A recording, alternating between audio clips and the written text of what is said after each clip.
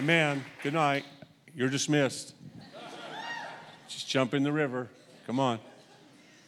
Last night when I was walking, we went out to Barbecue for Life last night, and we got back to the hotel, and we all wanted to go for a walk. So we just walked down by the river, and I got a vision the Lord gave me about your church. You know, River House. It's not just one house. It's like you guys have a river flowing out of you, but you're also flowing in the river that's flowing out of you. And wherever the Spirit prompts you to plant another house and another house, every one of those houses will be a part of the flowing of the river. And you'll end up having a house in every neighborhood, and you'll have an influence on the whole city. It's going to happen. That's a pretty good vision. There'll be multiple river houses, but it'll be a part of the same river. And it'll influence every community. I'm of the opinion that the third great awakening won't come with greater preaching. It won't come with greater worship. It'll come when people actually allow the Spirit to make us family, like Acts 2:42 through 47. If we live that daily, we'll change the world. We'll look just like our Papa. And everybody in the world will want what we have. We won't have to go looking for them. They'll be running to us. They'll see the light of God, and people just run to that light, man. And it's only the brightest when it's in community. It's not individual lights. It's family. So anyway, I saw that last night about this house. I'm going to really be a part of this house in better ways. The Lord's speaking to me. I'm excited about what's going on here. You guys excited? Yeah. You need a bigger place. I hate double services. Stupid. So, anyway, it is. I hate them. But I hope you never go to Sunday morning, because I hate morning services. I hope it's always at night. I operate better at night, man.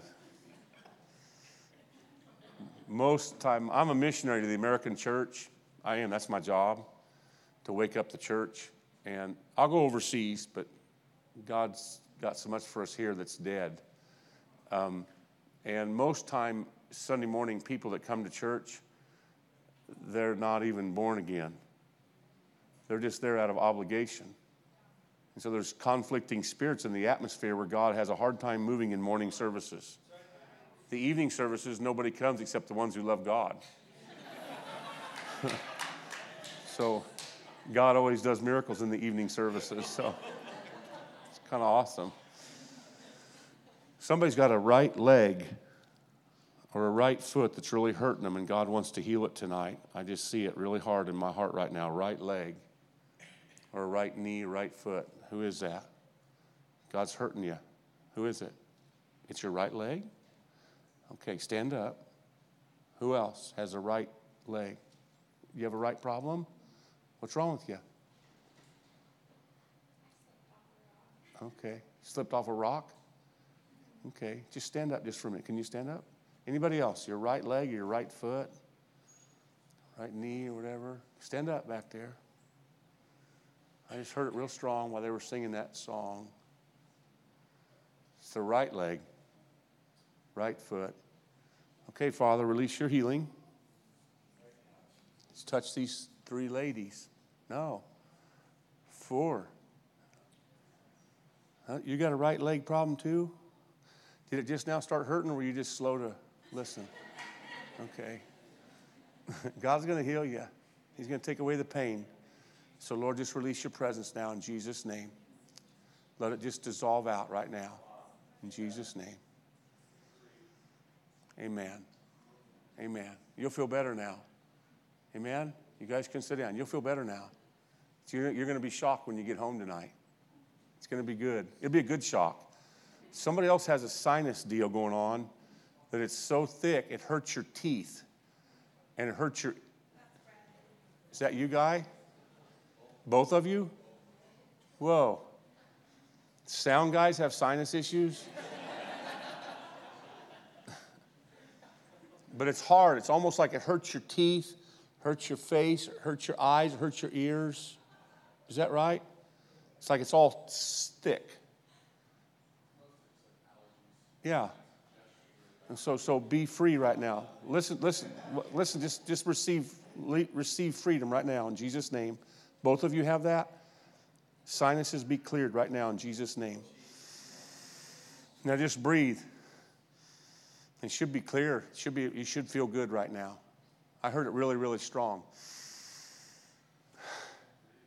Does it feel good? That's awesome. Praise God. His yoke is easy, man. It's not hard. Yeah. He's a healer. He's a healer. He loves to touch his people. So I've been thinking a lot about this. Now, I got a lot of things I got to do tonight, and Jordan said there's no time restraint on this service, so sorry, he said that. So we'll be done by midnight. Maybe. No, I'm joking. Man, I'm not. Depends on how high the river gets. But I've been doing a lot of thinking the last year. It's just I can't get out of this concept of the evolution of faith in the believer. It always starts in hope. Faith starts in hope. You know, Hebrews 11 says faith is the substance of things hoped for. So faith is a substance, what you hope for. But faith really believes that God will do it someday. So if you stay in hope, you'll get discouraged because someday's not today. 2 Corinthians 6:2 says today's the day of soteria. Forgiveness, cleansing, healing, deliverance. Today's the day of that, not someday. And so hope has to get into faith. Faith is taking the word and letting that become the greatest reality in your life over your circumstances and everything you feel like you're going through. In other words, faith is when that's what you start going through instead of what you're going through.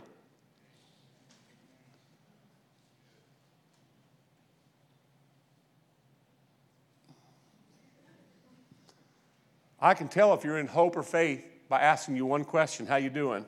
Your answer always tells me where you're at. Well, I'm going through this. No, you're not in faith, you're in hope. Because when you're in real biblical faith, well, God's in me. He's got a plan. It's blowing my mind, and I don't see it right now, but I sure feel joy because I know at any moment he's going to break through. And that would be a person that's in faith and not hope. Does that make sense? Faith is knowing the word. Faith, in Romans 10:17, it says, faith comes by hearing, and hearing by the word of Christ, or the word of God. It doesn't come by reading. It comes by hearing. You can read your whole Bible, and if you're reading for the wrong motives, it'll lead you away from God. Or it can lead you to an encounter like you've never had with God. Just depends on why you're doing it. He wants us to know him. And so faith, it's like, okay, this word is so real to me now. That's my reality. The truth of his word is a greater reality than anything I could ever go through because it's unchangeable. Because the word established it. Jesus is the word, right? He already accomplished everything that we never need to accomplish. And he's already been through everything we'll ever go through. So what he went through is greater than anything we'll ever go through. So let's get out of hope and get into faith. Because without faith, we can't please God. Hebrews 11:6. Without it, we can't please him, so let's live a life of pleasing him. It probably works out better for us. It's better for the listeners. Remember that movie, Uncle Buck?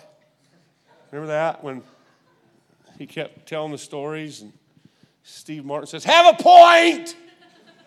It's so much better for the listener. Remember that? Are you too young? Come on. In Mark chapter 12, the greatest commandment is to hear. Remember the disciples said, what's the greatest commandment? Jesus says, hear, O Israel. The Lord our God is one. You shall love the Lord your God with all your. But the first commandment was hear. My sheep hear. Faith comes by hearing. You're never going to get out of hope into faith until you get intimate enough to hear. Which probably means you got to spend time pushing everything else out so that you can let the one who's living in you have the loudest voice. But I don't want to focus on faith. I want to get to belief. Belief is when faith comes to the moment where the Kairos opportunistic God that lives in us can't wait to splash into that situation. And faith draws God right now into belief. And belief is when all of a sudden a mere mortal has the same faith that God has. Come on, that's 1 Corinthians 12:8. One of the manifestations is faith. That's the faith of God. That's not your faith. That's God's faith. That's when you just know. You're fully persuaded, fully convinced. There's no doubt in your life that it's God's will. And it leaves hope and it leaves faith, and now it just explodes into belief, and you have it right now. Come on. 1 Corinthians 13:2 says, if you can have all faith. That would not be your faith. That would be God, because if it's all faith, it's God faith. Mark 11:22 says, if you have faith and you believe and don't doubt, you can say to this mountain, but it says have faith in God, but it really could be translated have faith of God. Or in other words, get out of hope and faith and get to belief, where now it's God's faith manifesting in your belief. He wants us to be believers. I'm preaching good. Most churches that you go to are hope churches. They're not even faith churches, it's hope churches. What does that mean? They live a life like this. Oh, maybe the kids will come someday. Maybe the finances will turn someday. Maybe I'll get my breakthrough someday. So that's not even biblical hope. That's just human hope, facading as religion. That would be 2 Timothy 3:5, a form of godliness. That's right. Denying power. That's right. That's like, oh, maybe he will, maybe he won't. But the song they just sang was all the promises aren't yes and no. They're yes. What do you know? All the promises are yes. But by the way, God doesn't have to say amen. He's waiting on us to say it. When Jesus said it's finished, that was the amen. So he waits for us to catch up with him. But love is patient. So hope, faith, belief. If you live a life of belief, you speak to mountains, they have to move. They have to. Well, you're crazy, Dan. You have your head in the sand. No, I don't. I have my head in the heavens. A life of belief is seeing everything from his perspective instead of your problems. It's seeing everything from his provision instead of your problems. It's seeing everything from his promises instead of your problems. Listen to this. In John 17, Jesus says, Father, I finished the work which you gave me to do, but it's on the heels. That's John 17. He says that on the heels of after praying in third person. Let me explain that to you. He prayed as a person in the garden. He didn't pray as God. He prayed as a spirit that was lifted out of a body, looking at a man in the garden that was going to have to pay for the sins of the world. And he's praying over himself in third person, and then he comes back into his body, and he says, Father, I've finished what you sent me to do. And that's before anybody arrested him or anything. What did he finish? What did he do? What did God send him to do? Show humanity that it's possible to live from the spirit realm with God's perspective over any situation. Instead of being bound in our situations, asking God to come into our situations, we actually can be seated with God in his perspective, in his realm, and pray over any situation. In other words, we're praying heaven to earth, not trying to get heaven to come to earth. That's a life of belief. Isn't that exciting? So, how do you get there? Well, it starts with hope. But the problem is, if you don't get out of hope into faith, eventually hope gets you deferred. And I want to preach about that tonight. Is that okay? Hope deferred. Proverbs 13:12 says, hope deferred makes the heart grow sick. But desire fulfilled is a tree of life. Hope deferred. What does that mean? Well, you've been hoping for this situation. You've been hoping for this miracle. You've been hoping for this breakthrough. You've been hoping and hoping and hoping, but if you just stay in hope, but you don't get into faith, how can belief ever latch hold? So hope gets deferred, and now we grow weary in well-doing, and we need ministry instead of being the message of God. Why do so many Christians need ministry? Why aren't we the message? Why did Jesus never need ministry? Probably because he lived in belief. Was he one of us? He was a human, emptied of the glory. He gave it all up to show us it's possible to be Spirit-led, Spirit-empowered, Spirit-driven. But he never said, oh, it's too hard, God. Going through a season. Come on. He goes into the wilderness, right? And he didn't come out after 40 days saying, oh, can we have a prayer meeting? Can you guys lay hands on me? I need a sabbatical. Come on. He came out in the power of the Spirit because he went in believing and he stayed believing in there. And it's not about what you go through. It's about who's in you, taking him with you where he's headed to. It's never about what a Christian's going through unless you're going through him. And we should never stop going through that. Am I preaching okay? Yes. Come on. And so hope deferred. I believe it's so essential. How many of you are here in the last service? Yeah, a lot of you. I believe if you don't get a pure heart, you will stay in hope deferred as a Christian way of life. Because a pure heart gives you courage to confess the areas of your life that are hope deferred. A divided heart keeps you in pride where you don't want to admit stuff and you just want to stay a victim. And you always need ministry. And you're always drawing on other people, and people want to avoid you because you never build them up. You just always suck the life out of them. What if all you had was life flowing out of you? Come on. And so I'm 56 years old. I'll be 57 next month. Yeah, I'm young, man. You're so young. Last year, I had 4 areas of my life that were hope deferred. 4 areas.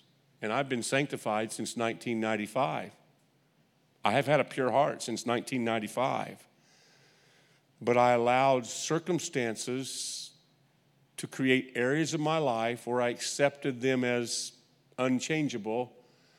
And I started making up theologies so I wouldn't feel condemned in my hope deferred state. Like, well, maybe that's my lot in life. Maybe God's going to use it as a thorn experience to keep me humble. Most of the time, I didn't try to make up theologies. Most of the time, I just said, okay, God, I'm just not going to focus on it because if you want it to happen, it'll happen. So I'm going to focus on the things you're doing, which is healing people and setting people free. And I wouldn't allow my hope deferred to block other people's chances of a miracle. So that was a good thing. That means I probably had a pure heart. But there were areas of my life that were not changing. You get it? So, you want to hear the areas? 4 of them. This last year, they were all in my life. They were hope deferred, and they were painful areas. The first one was a daughter. She got divorced. She was living with a guy. Broke my heart. And for 3.5 years, I prayed and prayed and prayed and prayed and prayed myself into depression. Because the more I prayed, it seemed like the harder she got. And she said, Dad, I don't need you to text me verses. And so she said, I don't even want to hear from you. Well, I wasn't really good at the verses. I texted her. I said, he who causes one of these little ones to stumble would be better for you to have a millstone tied around your neck than thrown in. I didn't probably pick good verses.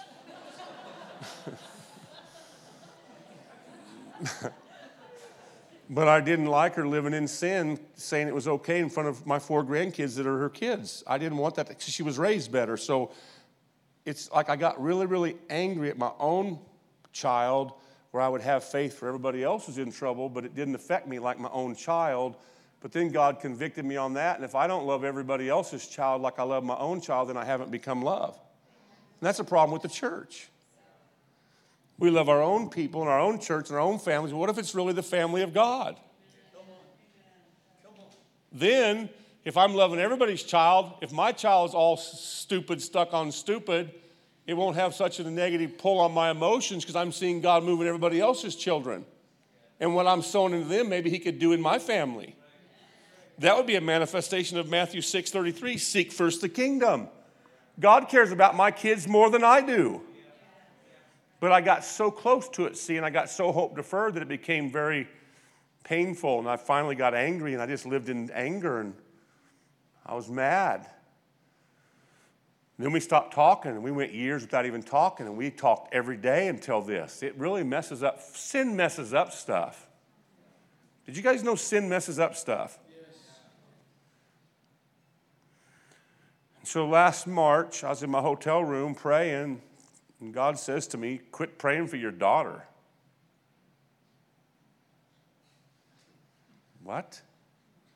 I'm not listening. What? Have you ever been driving down the highway when it's like 100 degrees and you see a sign, bridge ices before road? I kind of need more information. Do you get it? It's 100 degrees out. Bridge ices before roadway. Come on. When God tells me I'm not listening to your prayer for your daughter, I need more information. What do you mean, God? You're not praying in love. You're not praying with compassion. You're praying in anger. You're praying in fear. You're praying in disappointment. I don't even hear that. Well, do you know she's lost? You try to tell God. Like he needs brought up to speed.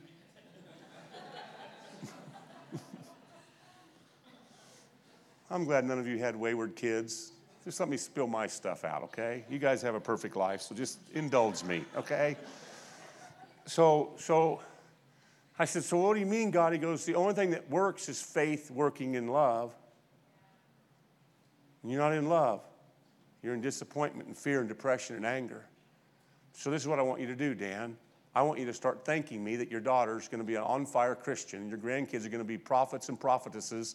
And I'm going to use them like I've never used anybody else. So you just start thanking me.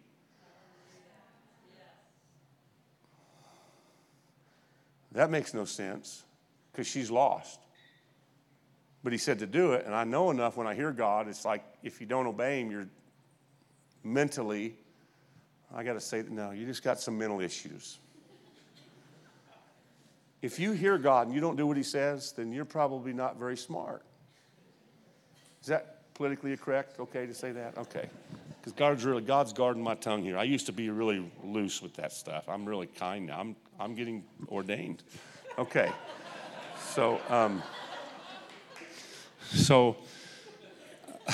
anyway, so I started thanking God. And about 2 weeks into thanking God, I started wanting to call my daughter again. Isn't that weird? It's like I actually wanted to talk to my daughter because my attitude changed. Because it says you enter his courts with thanksgiving. And maybe he was waiting for me all along to be thankful so I could actually know I was in his presence. So a month goes by and then the Lord says, now start praising me. I remember these things. I said, well, what's the difference? He says, praise is thanksgiving on steroids. Praise is thanksgiving with wings on it. So I praise you, God, that my daughter's going to be on fire. I praise you. She's going to be a mighty woman. I just praise you, God, for a month. I get home at the end of May last year. I get a day and a half home. Then we're leaving for a 7-week sabbatical, me and my wife. And the Lord says to me, you need to have Kristen and Jason over to the house. You need to see them. I got a word. I just want you to see them before you leave on your vacation. And I said, okay. So I told my wife, I'm having Jason and Kristen over. She goes, why? I don't want to have a fight. Because my wife knows that I'm mad. But she hasn't been in the hotel room for 2 months. She doesn't know what God did to my heart with praise and thanksgiving. She doesn't know that I've left hope deferred and now I'm faithing. And I believe God at any moment could change my daughter's life. Because now I'm not angry and disappointed and in fear. Now I've got faith overflowing and I got a bunch of hope and love. Come on, man. I'm giving you practical things you could do. And so I called them over. My wife doesn't want to be in the meeting. So she gets out. She's stubborn. My wife, she gets on the mower and she starts mowing the yard, man. Because she doesn't want to be in a fight. So when Jason comes in as my daughter's boyfriend, I said, Jason, go get Debbie. She needs to be in here. And she goes, okay, Mr. Bohai, because he's a little afraid of me. He should be. Okay, because I'm not happy with what they're doing, but I love him. Okay. So my wife comes in. She's like, she gives you that look. And they can talk, can't they? Women have a different language. It's like...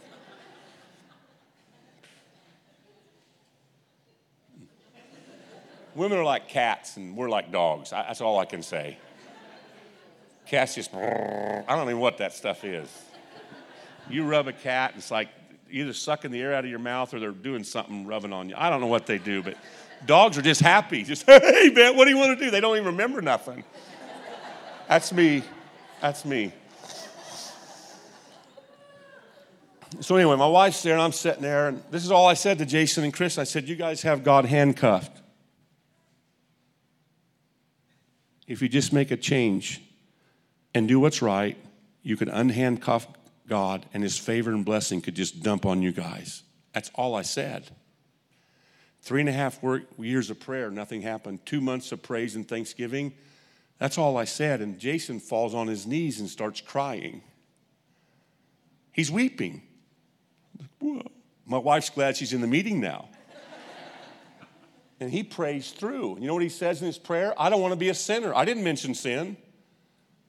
I don't want to hurt the kids. I don't want to hurt your daughter. I don't want to hurt you and Debbie, Dan. I want to be right with God. All I said was unhandcuff God. I wonder if he doesn't inhabit the praise of his people. Come on. Come on. I mean, all I said was that. I was like, I understand Peter in Acts 2. It's like a 26-verse, 45-second sermon after 10 days of prayer. I wonder if we just need the presence and we could just do a lot less work. I mean, the last verse of Colossians 1 says we could labor with the power that's laboring through us instead of us trying to always do something where he'll back us up. Come on. So I looked at my daughter and I said, what do you think, Chris? And she goes, you're right, Dad. And she's stubborn more. She's worse than her mom. But she prayed through. And I'm the happiest guy on the planet. Because all I said was unhandcuff God. And they're leaving there, going out to the car, and all of a sudden Jason runs back in and goes, Mr. Bohai, I need to tell you something. Yeah, what's up, Jason? We're not going to be sexually active anymore. We're going to be pure when we get married. I just want you to know I'm going to live right with God. And you remind me of my grandma. She was on fire for God, and she died when I was 18. I feel like I've been lost for like 11 years, but you're just like her, and I'm going to live for God now. And well, thank you, Jason. So he runs back out to the car, and it was amazing. It was amazing. And so I come back from the sabbatical, and it's time for the wedding, right? I'm pumped. Because you see, this is what I believe. In 2 Corinthians 5:17, he quoted 5:21, but before that it says, when you really are in Christ, you're a new creature, and all the old is gone, and all the new has come. So from God's perspective, they're virgins. It's like brand new. When I was praying, the Lord convicted me about he's not listening. You know what he told me? You think your daughter's life's over because she's had 1 divorce.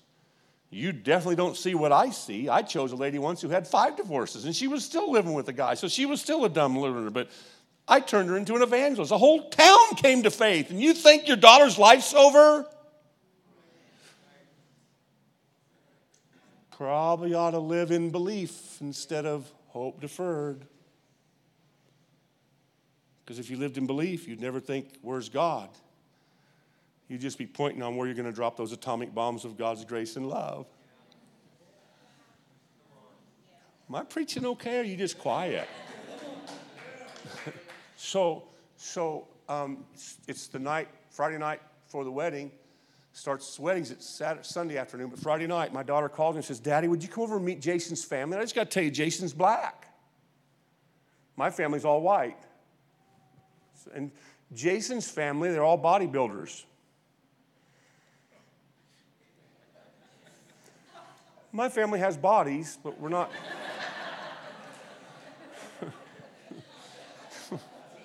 Jason's brothers all look like this, and me and my boys look kind of like this more. Anyway, it's a family trait, okay? So on the way over to meet the family, my wife says, how are you going to act? I said, I'm going to be good, Debbie. I love him. She hasn't been with me in the hotel room. She just knows the guy that knows right and wrong and is disappointed with the daughter and likes to quote scriptures and discerns spirits real fast. And I have ADD, so I always want to get to the conclusion to get people fixed instead of having love that covers over a multitude so they can have a chance to have an encounter with what I've encountered. See, I got areas I need to grow up in even though I got a pure heart. Come on, you guys. So I'll go over there, and the first person I see is Jason's younger brother, Josh. He's 25. My son-in-law, Jason's 29. This is 25-year-old. He's got a tank top on with an upside-down middle finger flipping you off. That's the shirt he's wearing. That's my first impression. How many chances do you have to make a first impression? Probably ought to be full of the Spirit all the time. Come on, you know what I did to little Josh? I hugged him so tight, I think I took the breath out of him. I ran up to him, I just hugged him. I said, I love you, Josh. Welcome to my family. He goes, thank you, Mr. Bohai. And I saw him walk behind me. He went in the house, he changed his shirt. I didn't say nothing about the upside down middle finger. I didn't. I just loved him. I wonder if love wins. Come on. I wonder if love never fails. That's right. Next person I see is Jason's nephew. 6'5", 6", 16-year-old stud, plays varsity sports, looks like Denzel Washington. I mean, he looks like a specimen. And I'm looking at him, and all of a sudden the Lord gives me a word. You haven't had a father speak into you, brother. And you're longing for that influence, but if you'll just follow God, he'll use you to touch thousands of people. He goes, thank you, Mr. Bohai. And after that night, I found out that guy's daddy had been in prison his whole life, and nobody ever spoke into him, and I don't know him. But the Jesus who lives in me knows everybody, and I wonder if I was actually living in faith, belief could grow out of faith at any moment if I'm not in this hope deferred. You see, hope deferred, it's all about what God needs to do for you. But when you're out of hope deferred into faith, now God can't wait to release things through you. I'm preaching really good. The next person I see is one of Jason's uncles. The whole family's there.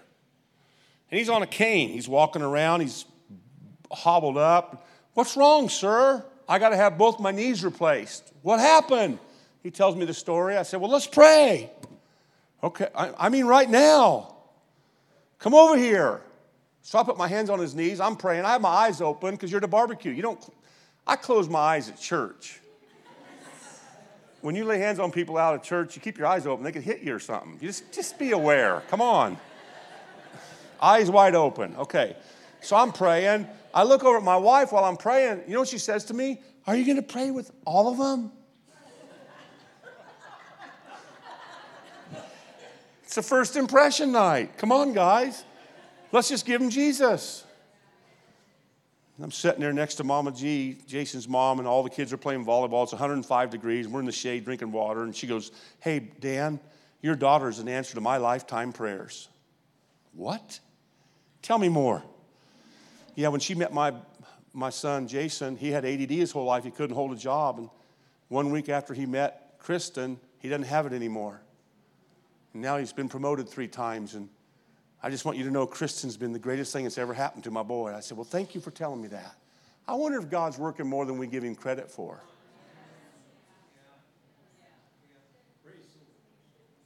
I wonder if we'd stop focused on what's not happening and get our focus back on the happener, the mountains would look smaller.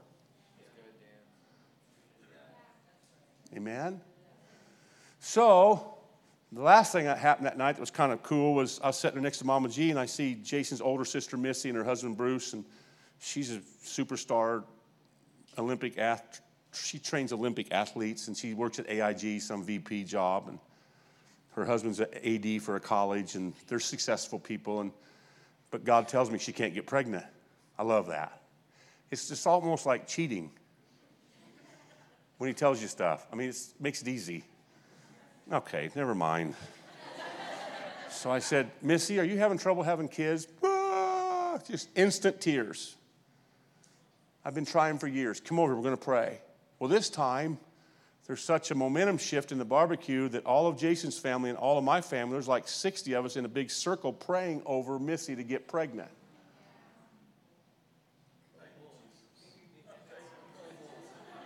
Meet the family night.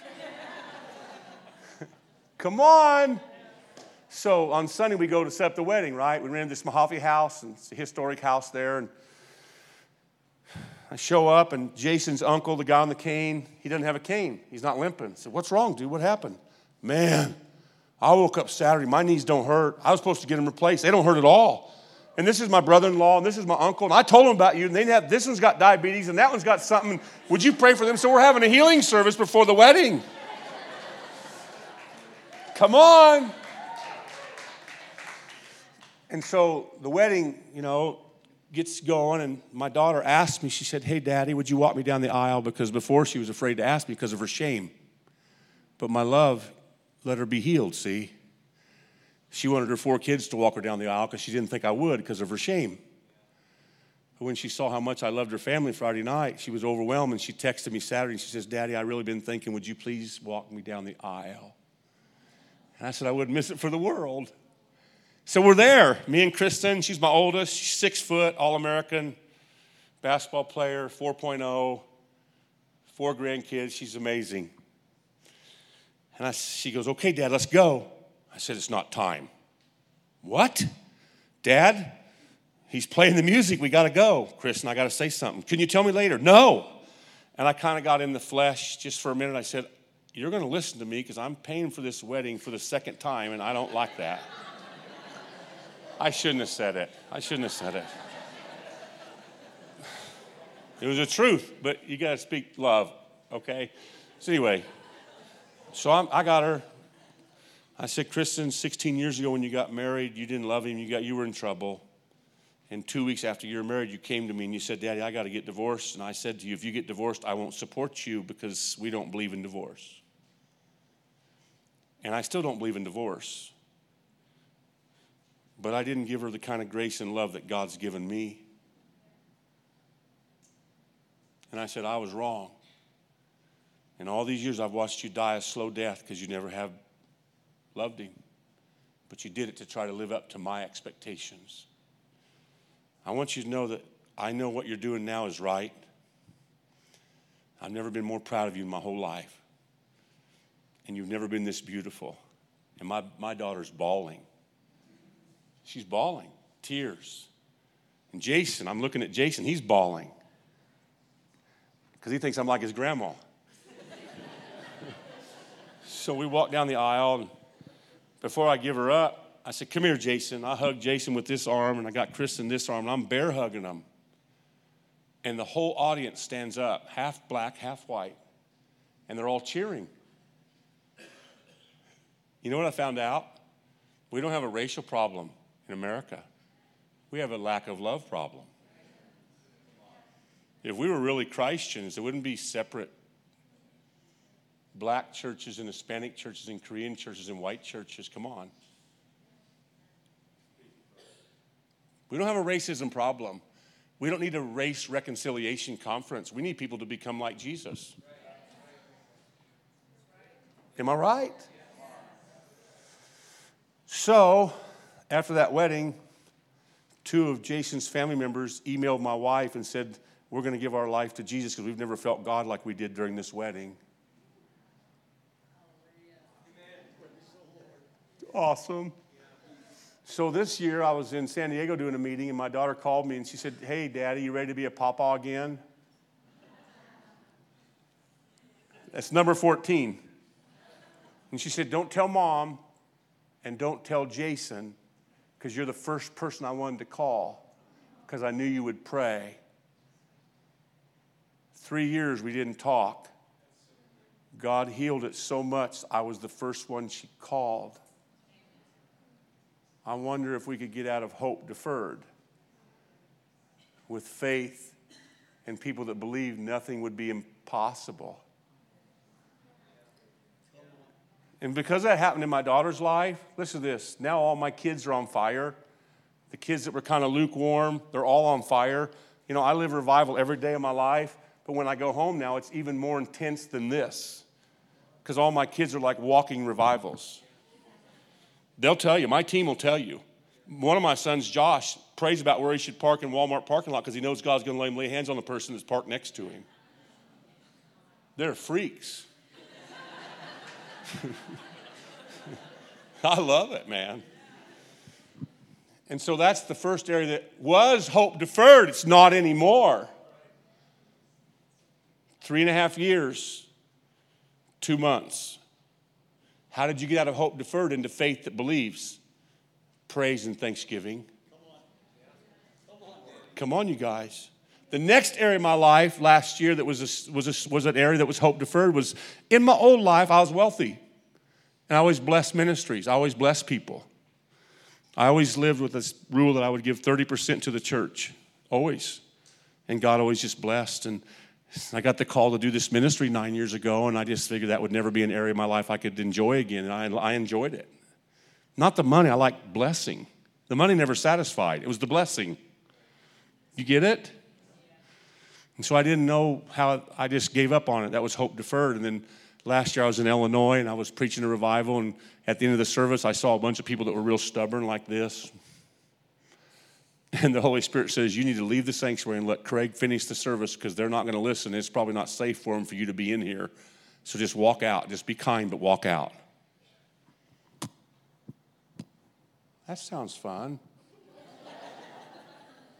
My sheep hear my voice. The sons of God are those who are led by the Spirit. So I walked out. Craig didn't get home till like 1 a.m. from the service. I thought they tarred and feathered him. I literally thought he was in trouble. And finally I said, what happened? He goes, well, the pastor knew you were right, and he's not mad. He's glad you did it. And I ended up discipling these 6 people that came to the altar. They were in Arby's, and we didn't get out, for real late. And I said, well, Craig, you got to preach in the morning. I can't preach. And okay, so Craig shows up, and you know what he preached that morning in that church that was like this? He preached the lukewarm church that goes to hell. Because there's no vomit-covered Christians in heaven. Come on, you guys. You're either on fire or you're not. And he said that morning a lot of people responded. It was awesome, great breakthroughs. And so the Lord says, you can preach that night. But so I went to bed and took a nap. I woke up. It's about 2 p.m, and I hear the devil say to me, you idiot, who do you think you are? What do you think you are, walking out of a church? You're stupid. How do you know that was the devil, Dan? Because it made me feel afraid. You know how to discern the voice of God and the voice of the enemy? God's voice doesn't make you afraid or feel weak. It makes you feel strong and faithful and courageous. The devil always says things that make you doubt. So I'm listening to him saying, you idiot, you're such an idiot. What do you think? And then about 2 seconds later, I hear this voice. I'm just trying to find somebody who will do what I say. And I could back him up and give him some kind of a platform that could help change the whole church. I wonder which voice was from the devil. I'm going to listen to this one because I felt courageous. 10 minutes later, a phone call comes. The guy that got healed a month earlier in Oklahoma, he goes, hey, I want to bless your ministry. And I can't even tell you what he's done. I'll just tell you this. We're giving away more than $2 million a year now to other ministries because of one thing I did walking out of a church. I don't have that hope deferred area anymore. What'd you do? I just walked out of the church. But why did God give you the money? Well, because when I was in his church, we did a public confession service, which one of the district leaders says, I don't want you doing public confession services, but I did it anyway because I heard God. And because of this, guy got healed. I think following God's better than anybody else you could follow. That area is not hope deferred. Here's the third area. I got to hurry up, don't I? Because it's so late they shut the clock off.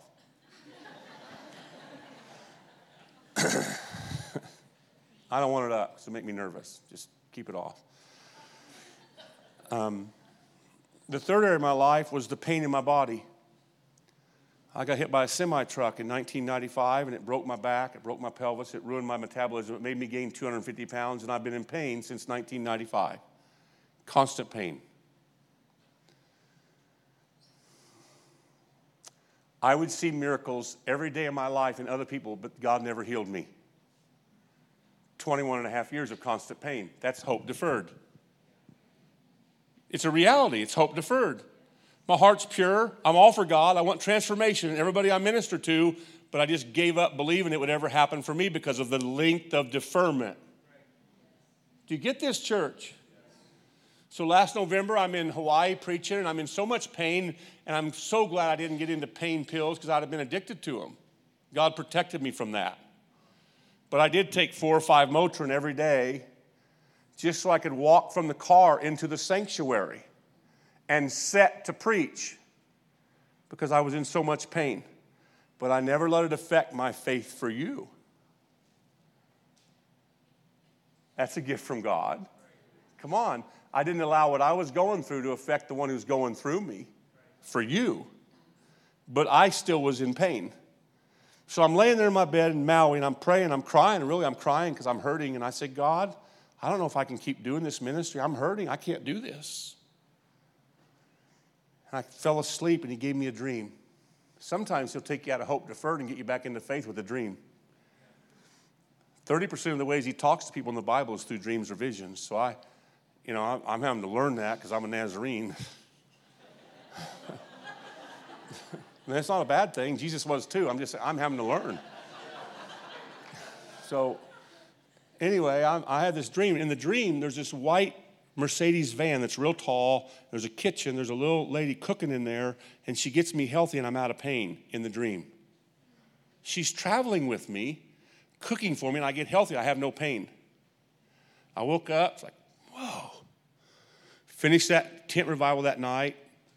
Got on a plane, flew overnight to Portland, driving down to Medford to start our next meeting on Sunday. I flew Saturday night, or Saturday morning, drive down. I get to my hotel. I'm in so much pain. I'm shaking in pain. God, I can't go on. This is all he said to me. Remember and trust the dream. Trust the dream. Okay, God. So I preached that morning, pain, sitting down. After the service, we went over to these people's house, and I noticed in the driveway there's a white Mercedes van. Woo. So I go inside, and it's a lady. Her name's Kathy, and she's like cooking all these vegetables, and it smells like a greenhouse in her house. And there's green stuff all over the ground. It's just like all these blenders and juicers and everything. There's just stuff shooting everywhere. It's just like, it's a danger zone for vegetables. I don't know what to say. And I looked at her and I said, Kathy, you are supposed to get me healthy. Just came out. And she started bawling. And she ran out from behind the counter in the kitchen, the big bar, and she's hugging me. She goes, oh, Dad, God told me in August I was supposed to do this, but I was afraid to ask you. I thought it would offend you. Offend me? I need you.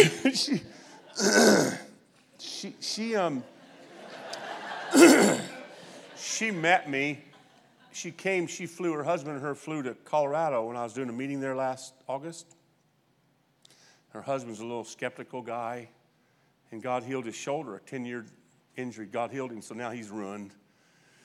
And God touched all their kids and grandkids. Their grandkids couldn't sit through church services. They sat through my services for 3 hours. They didn't move. They were spellbound. And I don't ever go to people's houses, after church because I'm in pain. But that night I felt like God told me to go to their house, their kid's house after church. And so I went to their house, and there's people sitting around this big dining room table, and this girl sitting next to me, and I prayed for her, and God healed her cancer.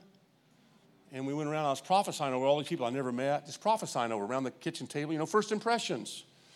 And there's another girl that she had a gift of healing, and I prophesied over her, and now she calls me like once a month. Her name's Amber. And see, I don't have any friends in the whole planet that I've made relationships with by interpersonal communication skills.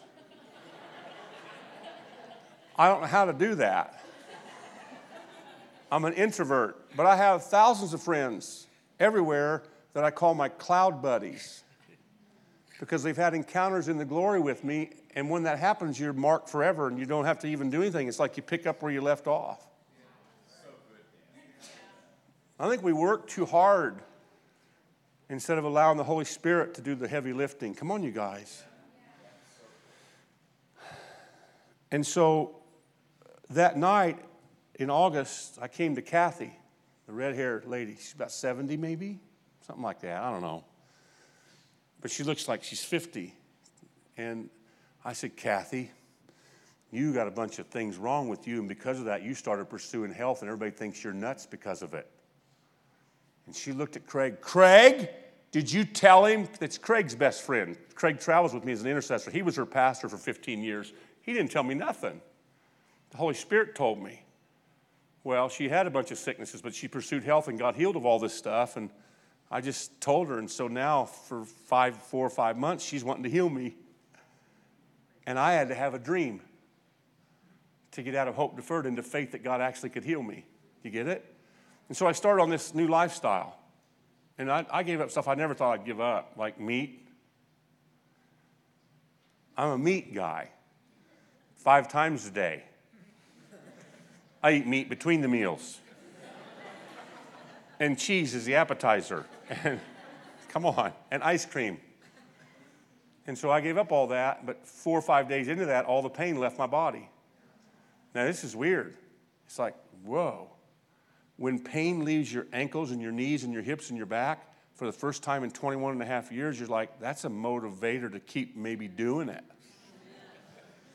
And so what's happened since November 27th is I've lost over 150 pounds. Listen to this. Listen to this. Now listen. I've lost 18 inches on my belt. I've gone from a 7X to 3X. And by the end of the year, I'll probably be a 2X, which is what I wore when I was 27. And I haven't been hungry one time because I'm following truth that sets you free. And I got it in a dream where I got out of hope deferred for 21 and a half years. And God got me into faith where anything's possible for those who believe. I got goosebumps, man. I'm just, Now I have a little gal that travels around, a little blonde-haired gal that's a nutritionist that's used to have a dozen diseases. Now she's been in this health kick for 20 years, and she's our cook. Wonder if God's good. I don't have hope deferred anymore because I know I'm just a matter of time for I'm completely like Jordan. I'll wear skinny jeans.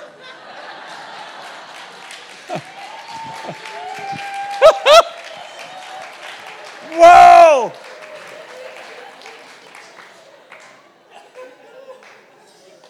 Praise God. Isn't God good?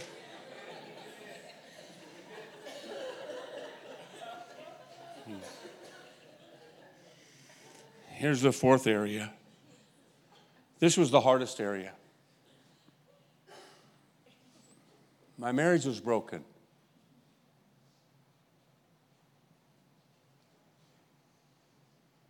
We lost that first love. We lost the ability to dream together. We've been together since we were 8th graders. We got married at 19. We had our 4 kids by the time we were 25. 24. We had our 4 kids in 5 years. We have 14 grandkids.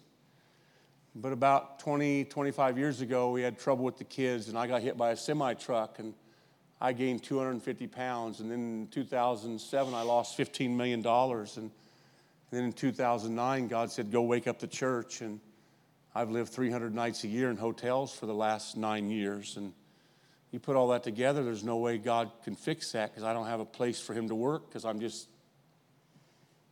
it's broken. We would never get divorced because we don't want to leave a legacy of that for the 14 grandkids. But there was no koinonia with me and my wife. There was no fellowship. There was no oneness. It was just two people that honored God enough that that's no way to live. You know how I rationalized that one? I said, well, Wesley had a terrible marriage. I'll just be like Wesley. He did. John Wesley had a terrible marriage. He hated his wife. She would drag him around by his hair when he would come home. That's why he traveled so much. It's not an excuse, but you see how hope deferred makes you change your theology? If you don't stay in faith, you see what I'm saying? So this is what I found out. I think if you really get out of hope and you become hopeful, or it leads into faith and belief, that becomes contagious. Last spring, God healed my daughter and her family and brought all my kids together. And then last fall, God healed our finances like I've never dreamed he could. And then late fall, God started healing my body. And now it's December. I'm in my last revival in South Carolina before I get to come home for 3 weeks for the Christmas break. And I'm just like, whoa, God, I think you can heal my marriage. I was out of hope deferred. I was actually believing it could happen because I watched him work in other areas. And he could never work in those other areas until I got out of hope deferred. Are you getting this, you guys? It's like he's waiting on us to let him do what he can't wait to do. I'm preaching really good. You know how I can be so transparent and let you know this stuff? Because Satan's got nothing on me. I'm so free, I'm dangerous. I really am. I'm fearless. I'm ready to die right now. So the best thing could ever happen to me, I could wake up in Jesus' arms. I don't care. So I'm there in Somerville, and I said, Lord, you're going to heal my marriage. And he goes, yes, I am. So now I heard him. So now I'm way in faith because faith comes by hearing. I said, okay, what are we going to do, God? He goes, I'll tell you when you get home. It's like, okay. Because I want to plan, right? Because I'm a man, and I want to plan. I didn't fix my body, and I didn't fix my daughter, and I didn't fix our finances, but I think I can fix the marriage, right? Because I'm kind of a slow learner. So I'm so excited, I get up at 3 a.m. and drive home 17 hours because I'm just like buzzing. Because God says, I'm going to tell you what to do when you get home. So I get home, and my wife's in bed. She's tired, so I go to bed, but I can't sleep because I'm so excited after 17 hours driving because those vegetables make you feel like you're on drugs. And one thing they do is they give you, like, energy that has to be released sometimes. You just can make up your own conclusions to that. But my whole team's doing it, and we have, like, a lot of fun times. Blessing each other, imparting things to each other. Right, Craig? Okay. I'm so glad we're not live streaming the second service. It was so easy to preach before social media. So listen to this. The next morning I got up, first morning at home for 3 weeks. Okay, God, what are we going to do? You know what he told me?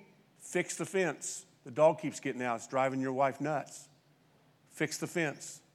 And I thought, what? That's not a plan. That's slavery. So I hired my son. We fixed the fence. Dog can't get out. My wife didn't say a word. I'm like, that's stupid, God. Then he said, clean the back deck. We have a covered deck. We can look out of our family room and our kitchen. It's all covered. It's real pretty. But it's winter. It's December. It's cold. But he says, clean off the wicker furniture, blow off the deck, clean the windows and the door. Your wife likes it clean. So I did it. All day I worked. I work all the time. I'm home. I want to rest. So I worked all day. I got to the end of the day. My wife didn't say a word. I said, honey, did you see what I did? She goes, you want me to tell you what I do? Oh, that's a stupid thing to say to my wife. Come on. Just give me the word back. Come on. So the second day I get up, what are we going to do, God? I want you to vacuum the house. I want you to dust the furniture. I want you to clean all the dishes the rest of the time you're home. She doesn't do a dish. You empty the dishwasher and load it every night. You make sure there's nothing in the kitchen when she wakes up. For a whole 3 weeks, I want her to enjoy her holiday. I said, okay, God, I need some more information. You know what he said to me? I want you to serve your wife like I serve you. He says, I didn't come to be served. I came to serve and give my life as a ransom for many. In Luke 22, he says, I'm the one at the table that's among you who serves. Now you do what I do. She needs to feel my love through your service to her. Now I got it. It's like humble pie, but I got it. Because she needs to feel his love. I don't need her to love me back. I just need her to feel his love. Come on, you guys. And we've ruined the word love in America. It's like the most painful word. I love you causes more pain than any other 3 words. Because there's always an agenda attached to that phrase. But if we love like Jesus, there's no agenda. It's just real love that always brings transformation. You get it?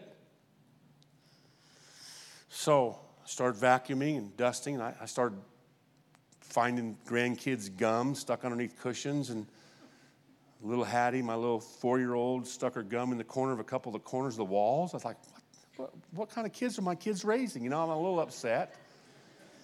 And then all of a sudden I start crying. Why am I crying? Because I started feeling God's glory. And I had my best encounters with God I've ever had in my life during the holidays, doing dishes after everybody was in bed. And I would be overwhelmed by God's presence. I couldn't hardly stand up. I would just weep, and my tears would run in the dish soap because I felt God loving me as I was serving.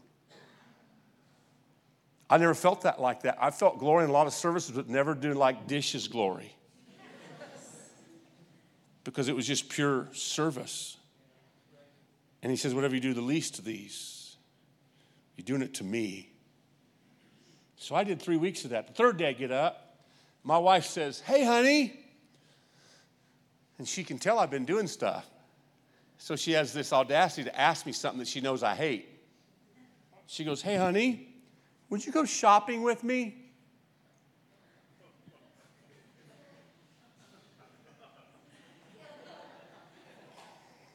I start getting those nervous tics, you know, because I think shopping's sinful. I'm trying to be holy, man. It's shopping. It's just terrible. When we started dating when we were teenagers, we'd go to the mall there in Overland Park, and I just let her shop because I just hate it. I don't shop. I buy. I just know what I want. I don't have to go look. Some people tell me, like I have people traveling with me on my team that look, I'm not going to point out names, but they'll say, hey, it's $2 cheaper over there, and it's only a half-hour drive. See, to me, that's insanity. I don't shop. I don't have to pray about stuff. I get it. God doesn't want to hear those stupid prayers. Okay, never mind. I didn't say that. Get it back. So I would pray when I was a teenager. I'd be sitting out in the lobby of the mall. My wife's in there having fun shopping. I'm having fun just watching. And I would pray in my dreams that a sniper would pick me out. I would look down. There's a red dot on my chest. And I'd be shot shopping. And I'd go out as a hero. That's how much I hate it.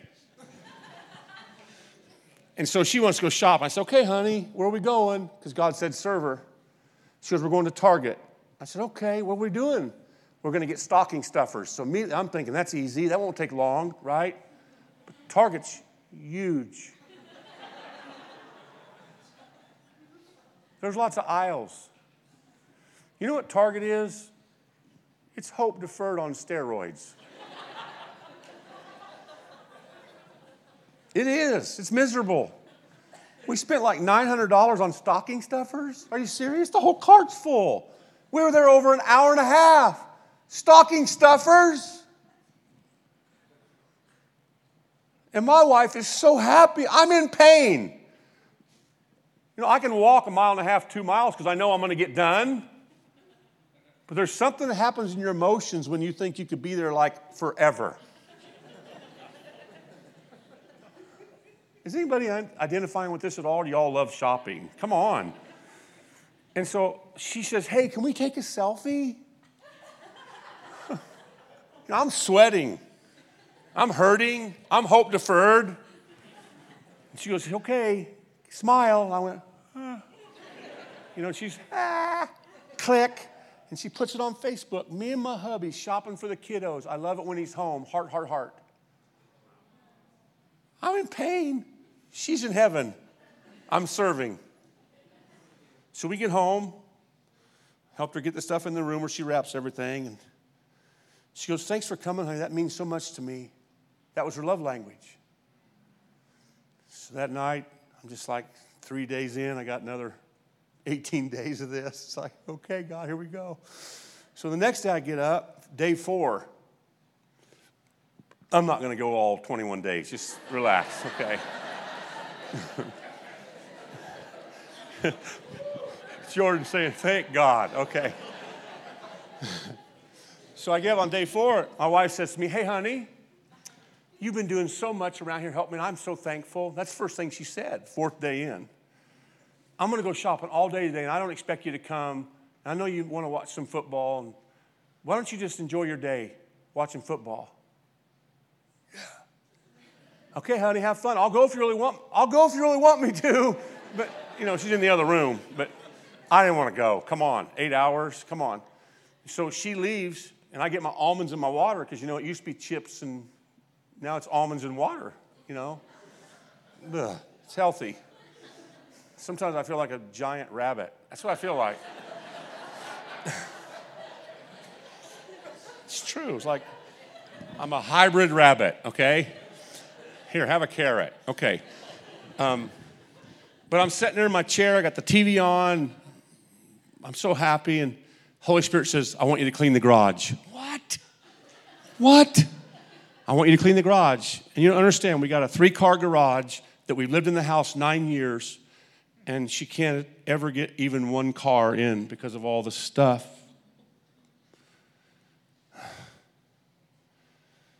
So I hire my son and 5 grandkids to come over while she's gone. And we spent 5 hours out there working with 7 of us. Organized and got rid of stuff, blew out, stacked. I left the garage door open so when she came back from shopping, she would see it. You know, she's never had a car in there since 2007, or 8, 2009, whenever we moved in, 9 years ago.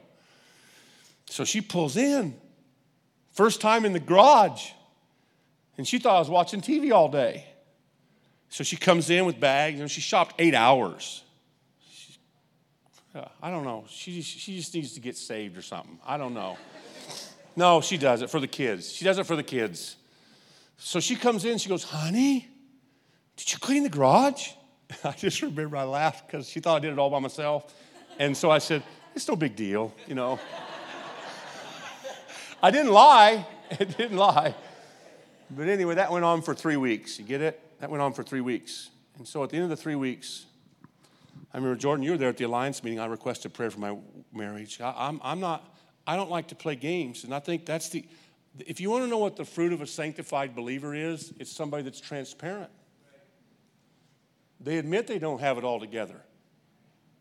And that way Satan has nothing on them. Come on, you guys.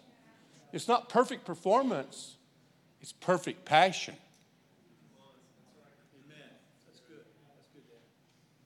So I'm getting ready to leave end of the first week of January to start this year. And usually my wife just says goodbye, you know, because it's been broken. And this time she followed me out with my vitamin bag and my pillows. And I said, what are you doing?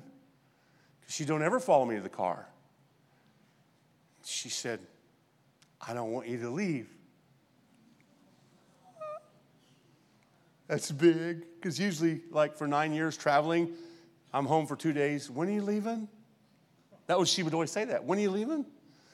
It's not because we don't like each other. It's because it's broken and I interrupt her life. You get it? She's got her life. She has to go on living. This time she says, I don't want you to leave. So I put my stuff in the car, and we're hugging. We don't ever do that. Now we're kissing.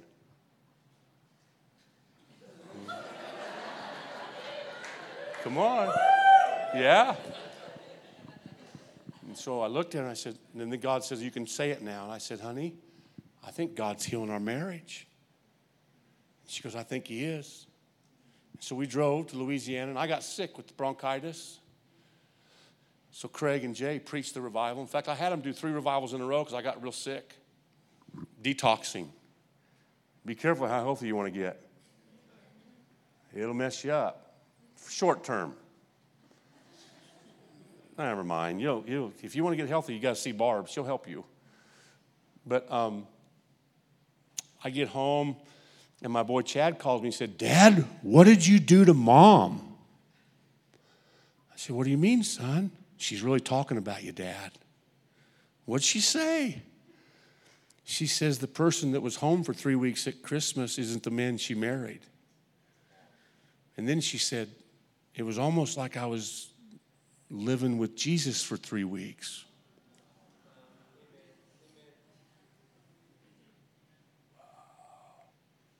Guess what? I don't have any hope deferred in my marriage. Those areas last year that I thought would never change, they all changed because I got out of hope into faith that turned into belief. And we got an awakening this week. We got 3 night services and 3 day services on Tuesday and Wednesday. But wouldn't it be amazing if everybody came to that awakening in faith and belief instead of hope deferred? What could God do in these 72 hours?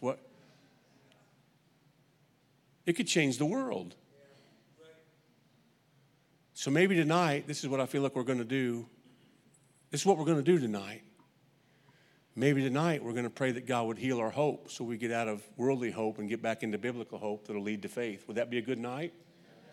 Maybe it's your ministry. Maybe it's your family. Maybe it's your spouse. Maybe you can't get pregnant. Maybe it's an addiction.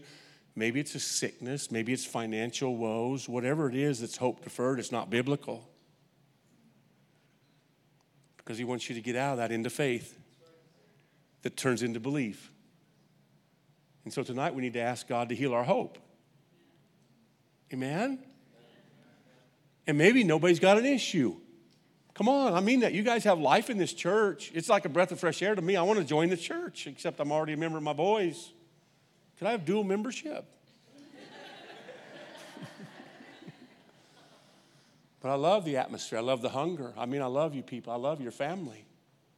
I feel at home. But I got a feeling that even though you're younger than me, a lot of you, there's hope deferred. You know, in Job 14, it says that when a tree dies, it doesn't look good, but at the scent of water, it springs to life again. You don't even have to have the rain. You just need to smell it again. You know, when I heard the scent of water on my daughter in 2 months of praise. You know, I heard the scent of water on our finances when the Holy Spirit said to me, I'm just looking for anybody who will do what I say. You know, when I got the scent of water in my health situation, when God gave me a dream. You know, when I got the scent of water with my wife, God told me, serve her like I serve you. All you need to do is hear him again. It would bring back faith. Am I right, church? So what would happen tonight if everybody in this room would just be so honest, take off our masks that we're all together and say, you know what? I'm tired of living this way. I want to live like a son and a daughter. I want to believe again. Amen? And so, man, I think you're all going to come up here, and that doesn't work because then we can't pray with anybody. But if you really do have hope deferred, and you want God to heal your hope. Maybe it's, man, when am I ever going to get married? Or when am I ever going to have that broken relationship with that brother or sister healed? Or when's my lost kid going to come home? Or, I mean, hope deferred takes on a lot of different things. Am I right? Come on, guys. God doesn't want us to live in that. He wants us to live in faith. So we're called faithful servants. Because if you stay in faith, belief can happen at any moment. Belief. Nothing's impossible for those who believe. So if you want your faith healed, this is what I want you to do. I want you to stand up. If you want your faith and your hope healed tonight, just stand up. Can you hold hands with somebody next to you? I don't want anybody standing up alone. Can everybody at least have somebody's hand? I mean, I don't want anybody here alone. God's here. He's a good God. This isn't I'm not praying for you to have goosebump emotions. I didn't feel a lot of goosebumps when I couldn't stand up in pain and when I was fixing fences and when I was telling my daughter I don't want to walk her till she listens to me. There wasn't a lot of goosebumps, but I knew I was back in faith. So I'm not here for you to have a little good feel-good service. I really want us to let God heal our hope so that nothing can stop what God can't wait to do through us. He wants to use us to change the world. Amen? So can you just, don't look up with your eyes, but look up with your hearts to heaven. Look up with your hearts to heaven. I know there's big dreams for Jordan and this church and Robin, and there's big dreams that are way bigger than they can do, but man, nothing's impossible for those who believe. So God, I pray right now you'd heal hope. We get out of hope deferred. We'd stop looking at the time and get our eyes back on the moment. Today's the day. Today's the day for us to believe. Today's the day for us to receive the breakthrough today. We've been focusing on the tip of the iceberg and we forgot how big it really was. Today's the day our hope's restored. Today's the day we have the scent of water and the tree comes to life again. And we don't even have to see it. We just smell it and we know it's true because we're back in faith again. So you're doing a mighty work here, God. It's River House. The river's getting bigger. There's going to be all kinds of houses planted in this river. It's going to change this whole valley. You're just trying to get a people ready. Lord, heal hope. There's people with memories here of loss, divorces, broken dreams, lost children that died or went off the deep end. There's people here, God, with a lot of hope, deferred pain. Jesus, would you heal our hope now? Would you bring us back into faith? Bring us back into biblical faith so we live the faith. We live by your perspective. We live by your vision. We live from your realm. Our feet are far above every principality, every lie, every dark place, every dominion that's not of God. We're seated way above all that. Let us believe that again because we're out of hope deferred. Holy Spirit, I pray you would heal our hope and we would be the most hopeful people on the planet. That our hope would spill out. It wouldn't be something we're holding on to because hope doesn't disappoint us. It's the love of God that's been shed abroad in the heart of the believer. Christ is in us, the hope of glory. Jesus, let us believe that again tonight.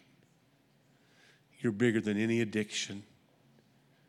You're bigger than any heartache. Let us see what you see. Heal our hope. Heal our vision. In Jesus' name, we receive it. In Jesus' name.